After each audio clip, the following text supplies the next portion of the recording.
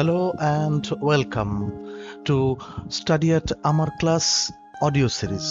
তোমাদের সাথে আমি রাজেশ সেন।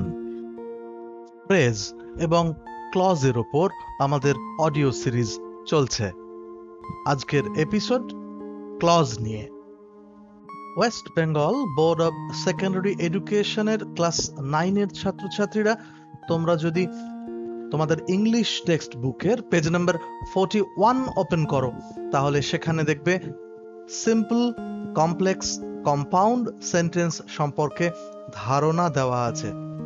কিন্তু এই ধারণা নিখুঁতভাবে পেতে হলে তোমাকে সবার আগে জানতে হবে ক্লজের বিষয়। তাহলে এসো প্রথমে আমরা জেনে নিই ক্লজ কি। ক্লজের ডেফিনিশন তুমি এইভাবে দিতে পারো: clause is a group of words which has a subject and a predicate. তাহলে আমরা কি পেলাম?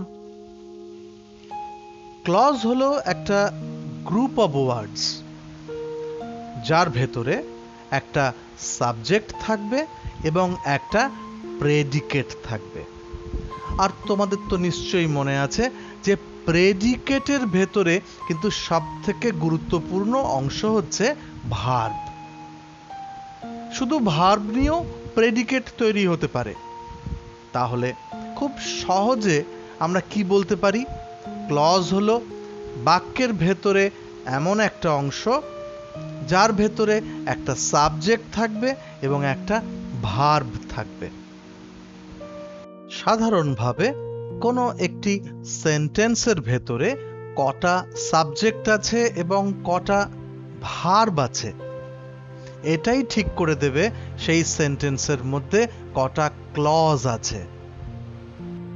একটা উদাহরণ নাও। I have a shirt. এই সেন্টেন্সের ভেতরে সাবজেক্টকে আই, ভার্বকে হ্যাভ। তার মানে এখানে সাবজেক্ট কটা আছে? একটাই, আই।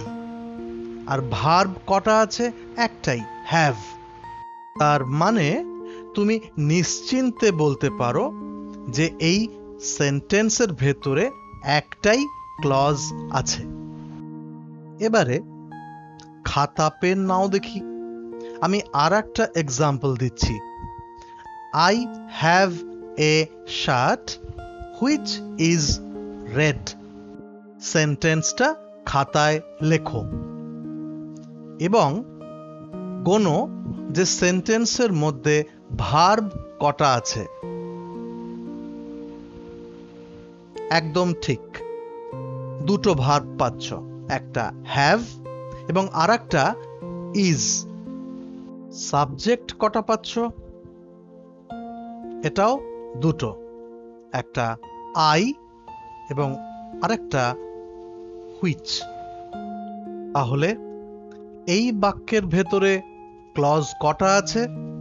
দুটো, আই হ্যাভ এ শার্ট এবং which is red. I have a shirt, I subject, have a shirt predicate, have verb. Which is red, which subject, is red predicate, is verb. তাহলে বুঝতেই পারছো যতগুলো verb ততগুলো clause. আর এটাই কিন্তু clause খোঁজার আসল secret.